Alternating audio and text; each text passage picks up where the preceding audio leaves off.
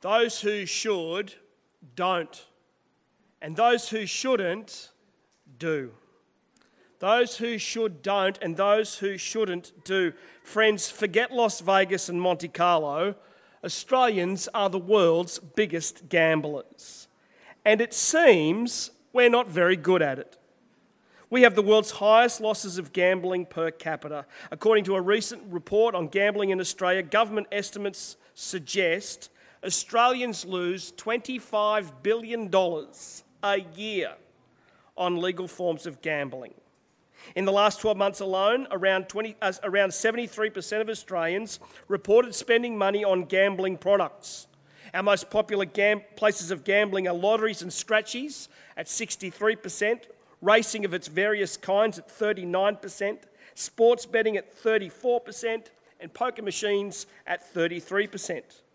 The average Australian gambles away $1,172 a year. The Irish are next at $600 a year, but they've always been more lucky. New South Wales is the gambling capital of Australia. Who would have put money on that? And in 2021, $95 billion flowed through their poker machines. The Melbourne Cup, Australia's famous horse race, has a prize pool for its winner of $4.4 million. But Australians bet $221.6 million on the race itself. One punter even bet $100,000 on a horse in this year's Cup. They both lost. The report also found that when it comes to gambling, Australians are risking more than just their money. Researchers found that gambling in Australia is harmful to relationships, to health, to emotions, to psychology, to finances, and to work. And yet, despite all the evidence of its harmful effects, so many are still betting against the odds. And so the question becomes, why? Why roll the dice? Why play Russian roulette? Well, government reports tell us that you can win more money and that gambling is a social, acceptable form of recreation and escapism. That's what the government will tell you. But governments also benefit from gambling revenues. It's a cash cow that they're pretty keen to keep on milking. And so I think it's got more to do with certainty, especially during times of uncertainty. You see, we want to know what the future will bring. We like to predict possible outcomes. And when we believe we're right about that, we tend to put our money where our mouth is. But Luke's gospel, friends, doesn't back the favourite. Here's good news for the perpetual underdog. Luke's gospel doesn't look at the form guide, it simply rearranges the entire field. With so much still at stake, with everything now riding on this one event, during times of great uncertainty, Luke writes to provide certainty for us. What we predicted doesn't happen, and what we never predicted does. And that, friends, is the simple message of Luke's gospel. It is profoundly simple, but not simplistic. Those who should don't, and those who shouldn't do. In the lead up to Christmas at Salt Church, we're looking at Luke's Gospel in a series I've called Don't Believe the Hype. We're looking at the birth of Jesus and the events and the reactions surrounding his birth. Luke's simple message about Jesus can so easily be lost at this time of year. It can be easily misinterpreted, easily misrepresented, easily misunderstood, especially at this time of year when there's so much hype and excitement about. I mean, after all, friends, it's almost Christmas. And with so much now going on and so much more still yet to do, Luke writes his biography about the life of Jesus so that you don't have to guess the future, so that you don't have to roll the dice, so that you don't have to run the risk, so that you don't have to play the odds. He writes so that you might have certainty. Can you see that with me? Chapter 1, verse 1, Luke's Gospel. You got your Bible there? Inasmuch as many have undertaken to compile a narrative of the things that have been accomplished amongst us, just as those who from the beginning were eyewitnesses and ministers of the word have delivered them to us, it seemed good to me also, having followed all things closely for some time past, to write an orderly account for you, most excellent Theophilus, that you may have certainty concerning the things that you've been taught. It has always struck me as a great irony that while Luke writes about the life of Jesus, a carefully ordered and well-examined account, so that you may have certainty concerning all of these things, that no one is certain about who Theophilus was. Luke writes for certainty, for sure, but we're uncertain about who it is that he's writing to. Now, there are a few theories about who Theophilus was. He could be a made-up person. In Greek, the name Theophilus means lover of God, and so Luke's gospel could be addressed to all who do and all who would be lovers of God.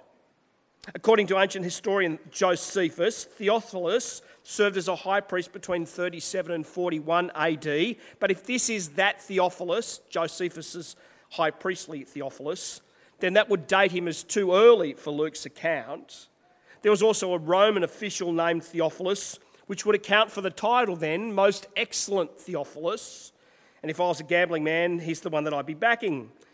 But no matter who Theophilus was historically, Luke's actually writing, friends, for us. Luke writes for us. He writes an orderly account about the life of Jesus so that you don't have to guess about him anymore. He writes so that you may have certainty. See it there, verse 4, which is why he explains so much about detail. Luke is clear and precise to be accurate so that we can locate what he's saying within context. See it with me, won't you? Chapter 1, verse 5. In the days of Herod, king of Judea, there was a priest named Zechariah of the division of Abijah, and he and his wife from the daughters of Aaron, and her name, and he had a wife from the daughters of Aaron, and her name was Elizabeth, and they were both righteous before God, walking blamelessly in all the commandments and the statutes of the Lord. Luke introduces us here to Zechariah and Elizabeth. But before we get to meet them, he wants us to understand the historical context here. He wants us to understand the present situation, because nothing ever happens in history in isolation. History always takes place in time and space. And so the words "in the days of Herod, king of Judea," it's not just a historical marker, not just a historical date marker, although let's be clear, it is that also. In the days of Herod, king of Judea, friends, is also a context. And the context is this: these were dark days for the people of Israel. These were times of great uncertainty. Why? Well, because King Herod was a monster. His name ought to send chills down our spine. With the help of 2 Roman legions in 37 BC, pardon me, Herod came to power in a bloodbath. Herod is the guy who murdered his own wife. He murdered his 2 brothers-in-law, and he murdered his mother-in-law as well. And while you might contemplate doing the same after lunch on Christmas Day, Herod actually went through with it. Herod ordered the prominent citizens of the people of Israel to be gathered up into the hippodrome, and following the news of Herod's death, to have them all executed. Why? Just so that there would be mourning in Israel when he died. Herod is the same guy in Matthew chapter 2 that when he heard that there was another king who'd been born in Judea, ordered the slaughter of all boys aged 2 and under, just so that he could rule unopposed. In the days of Herod, king of Judah, isn't just a date marker, Luke chapter 1, verse 5. It is a context. And these are dark days of great uncertainty. Dark days of deep sadness and desperate longing, a sense of hopelessness. And it's here that we meet Zechariah. Zechariah serves in the temple as a priest. He comes from a priestly background, and so does his wife, Elizabeth. We're told that they're both righteous before God and that they both walk blamelessly in all of the Lord's commandments. So you might anticipate then that their lives were full of endless happiness and one blissful moment of blessing after another. But there's a deep sadness to them as well, Elizabeth and Zechariah, a dark pain that is attached to their own personal suffering. You see, they both have a longing for more. Look there, verse 7. But they had no child because Elizabeth was barren and both were advanced in years. They're both righteous, they're both servants, they're both blameless, but Elizabeth is barren. And when we hear the Bible say the word barren, well, it's usually pregnant with significance. Add to that, Elizabeth is also old, and both of them are well advanced in years. And suddenly now, Elizabeth's story is starting to sound just a little bit familiar to us. I mean, the whole thing with God's promises started with an elderly barren couple, didn't it? And suddenly we're back at the beginning of the story. At least that's the bigger context that's going on to this present one. You see, there's always a bigger story being told, friends, than the ones that we find ourselves living in and the one that we're often confused by. God first spoke of countless descendants to a childless couple named Abraham and Sarah.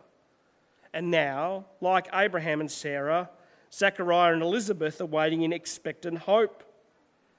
But Zechariah now serves at the temple, and he's on priestly duty in the Jerusalem temple. A crowd of people have gathered there to pray because it's now the hour to offer incense when people would gather. In that moment, it's the moment that he's been waiting for. Look there, verse 8. Now, while he was serving as priest before God, when his division was on duty, according to the custom of the priesthood, he was chosen by lot to enter the temple of the Lord and burn incense. And the whole multitude of people were praying outside at the hour of incense. See it there, together the priests cast lot to see who it is who burns the incense inside of the temple. And finally, Zechariah gets his dream shot. He draws the third lot. The odds have fallen finally in his favour. It is a once-in-a-lifetime opportunity for him, a career highlight. He gets to go in where others haven't, possibly the greatest day of his life. He enters into the inner sanctuary of the temple. This is what he's been waiting for. This moment that he's been waiting to serve in, it is the moment he's been anticipating. But he wasn't anticipating what happens next. You see, not only his dreams are answered, but his prayers are being answered too. Because waiting for him inside the temple is the angel Gabriel. The word angel simply means messenger, and Gabriel has a message for Zechariah from God. Gabriel says what every angel says when they first make an appearance in the Bible: don't be afraid. But then says more, verse 13. Don't be afraid, Zechariah, for your prayer has been heard, and your wife Elizabeth will bear you a son, and you shall call his name John. And you will have joy and gladness, and many will rejoice at his birth, for he will be great before the Lord. Friends, it's really important that you look closely there because the details here are really important. Don't miss them. It's a message from God, after all. God's answering Zechariah's prayers. Can you see that? Elizabeth's going to have a baby, and the baby will be a boy, and so his name is to be John. And it's all going to be great. See it there? Great joy and great gladness, great numbers rejoicing at his birth. Great he will be before the Lord. But now things start to get just a little bit specific, probably a little too specific. Verse 15. And he must not drink wine or strong drink, and he'll be filled with the Holy Spirit, even from his mother's womb. And he will turn many of the children of Israel to the Lord their God, and he will go before him in the spirit and the power of Elijah to turn the hearts of the fathers to the children and the disobedient to the wisdom of the just, to make ready for the Lord a people prepared. The promised child will be named John, and he is not allowed to drink wine or strong drink. But I reckon Zechariah might have been ready for a couple himself. Not that you should give alcohol to a baby. That seems like a very strange thing to say, doesn't it? But I mean, the details here are pretty specific, aren't they? The kid's not even born yet. And his whole life is already mapped out before him. Zechariah goes in, he lights up the incense, he gets enlightened about what it is that God's actually up to in Israel. There are so many questions here. Questions that Zechariah could have asked Gabriel. Clarifying questions. Curious questions like, how will he turn Israel to the Lord? Who is it that he's going to go before? What do you mean by the spirit and power of Elijah? But Zechariah doesn't ask any of those questions. None of those obvious questions come to mind for him.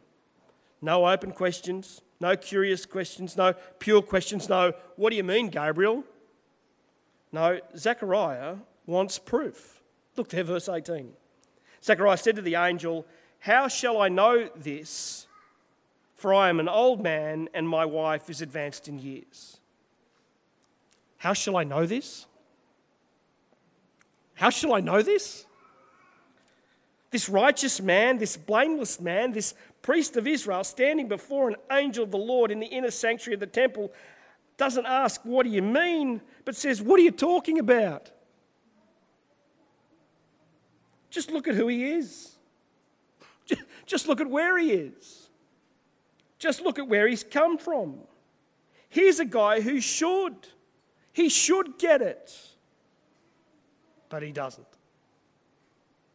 Here's a guy who won't believe that there is another story going on other than the one that he's currently living in. I'm an old man and my wife is advanced in years. Zechariah cannot see beyond himself. He can't believe beyond his present circumstances. So listen now to Gabriel's response instead. Verse 19. I am Gabriel. I stand in the presence of God, and I was sent to speak to you and to bring you this good news. And behold, you will be silent and unable to speak until the day that these things take place, because you did not believe my words, which will be fulfilled in their time. Friends, that blank page in your Bible between the Old Testament and the New Testament, that blank page, it represents 4 centuries of silence. Now God speaks again through the angel Gabriel, but still God's word in Israel is met with unbelief. It was because of Israel's unbelief that God didn't speak to them. And now, because of Zechariah's unbelief, Zechariah won't speak either. The people don't know what's happened to him. He's been inside that temple for a long time now, and Zechariah can't explain it to them because he couldn't believe what had happened either. Zechariah is forced to play mum until Elizabeth will finally become one. Even Elizabeth is quiet, keeps secret about her own pregnancy. But notice, friends, not until Zechariah goes home, it's not until he goes home that Elizabeth becomes pregnant. Did you notice that? Those who should don't. These guys should get it, but they don't. Those who should don't, but those who shouldn't do. 6 months go by and Elizabeth is still pregnant with John when Gabriel is sent to Nazareth. Nazareth is an obscure little town, an out-of-the-way place in the middle of nowhere, a long way from anywhere and from anything of any real significance. It's kind of like Tambourine Mountain. Wow. And Gabriel's message is for a nobody. No one significant, no one important, no one special. Gabriel spoke to a priest named Zechariah. I mean, Mary, she's a random. But there is something about Mary. Twice Luke tells us that she's a virgin in verse 27. Can you see that? Pardon me, not even married yet, but pledged to a guy whose name is Joseph. And again, there's nothing particularly significant or outstanding about Joseph apart from the fact that he's from the house of David. And God made promises to David, didn't he? 2 Samuel chapter 7, verse 12, when your days are fulfilled, you will lie down with your fathers, and I will raise up your offspring after you, who shall come from your body. And I will establish his kingdom, and he shall build a house for my name, and I will establish the throne of his kingdom forever. I will be to him a father, and he shall be to me a son.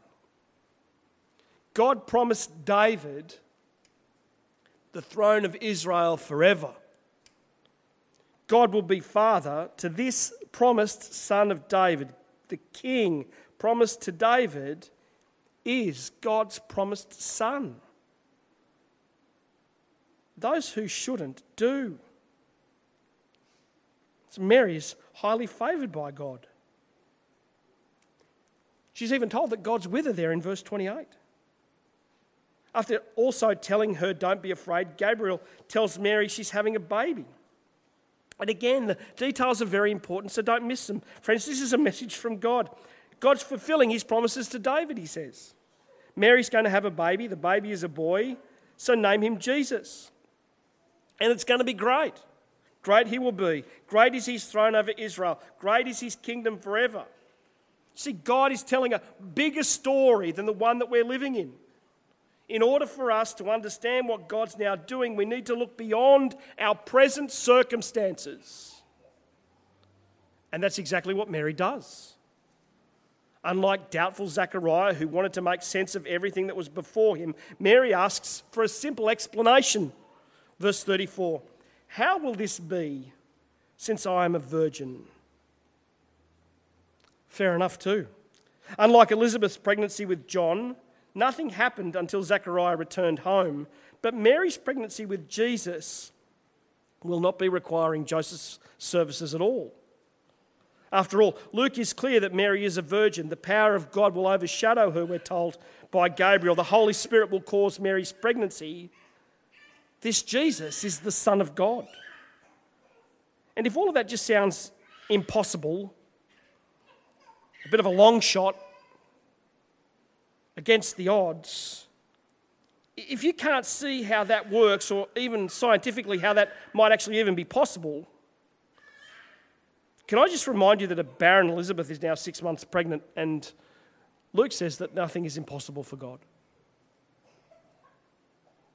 Zechariah should, but he doesn't. Mary shouldn't, but she does. And if you're one of the shouldn'ts that do, apart from God's promises to you in Christ, if you've realised that you also are really nothing all that special, even during times of uncertainty and uncertain circumstances, when there is a pain attached to your suffering, in these deep and dark days of sadness and desperate longing, when deliverance and hope seems impossible, I've got a message for you. Don't be afraid. God highly favours you. God is with you. It's not good luck that brings certainty, friends. Certainty isn't found in predictions. Certainty comes through surrender. Surrender takes the posture of service, servant. Consider Mary's response, won't you? Verse 38. Behold, I am a servant of the Lord. Let it be to me according to your word. Spoken before his birth by Jesus' mother, let it be to me according to your word. Anticipate the same words that will be spoken by Jesus before his death. Nevertheless, not my will, but yours be done. When we can't see or understand our place in life, certainty comes when we believe that God has a bigger story to tell. And rather than resisting God to make sense of everything before us right now, it's surrender that invites us to trust God as he works out his promises within us. And so no matter what our present circumstances are, no matter how deep or dark the night might be, God is at work. You can trust him. May it be according to his word. Will you pray with me?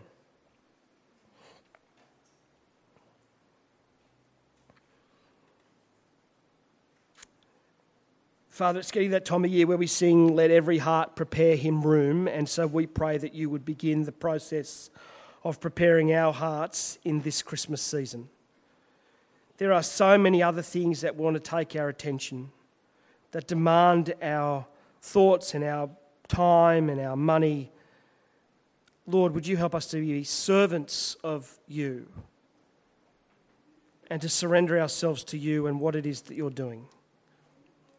And while we might not understand what's happening, while we might not be able to make sense of the situation we find ourselves in, while we're unclear about what the future will bring, we want to thank you that you're a faithful God who keeps your promises and who promises to be at work not only in us, but also through us for the good of your kingdom, Lord Jesus, because you are a great King who will rule forever. So help us this morning, Lord Jesus, in these times of uncertainty, to have certainty in the knowledge that Jesus is who he says he is, our King and our Saviour. Help us to be his servants, and may you be at work in us according to your word. For we ask it all in Jesus' name. Amen.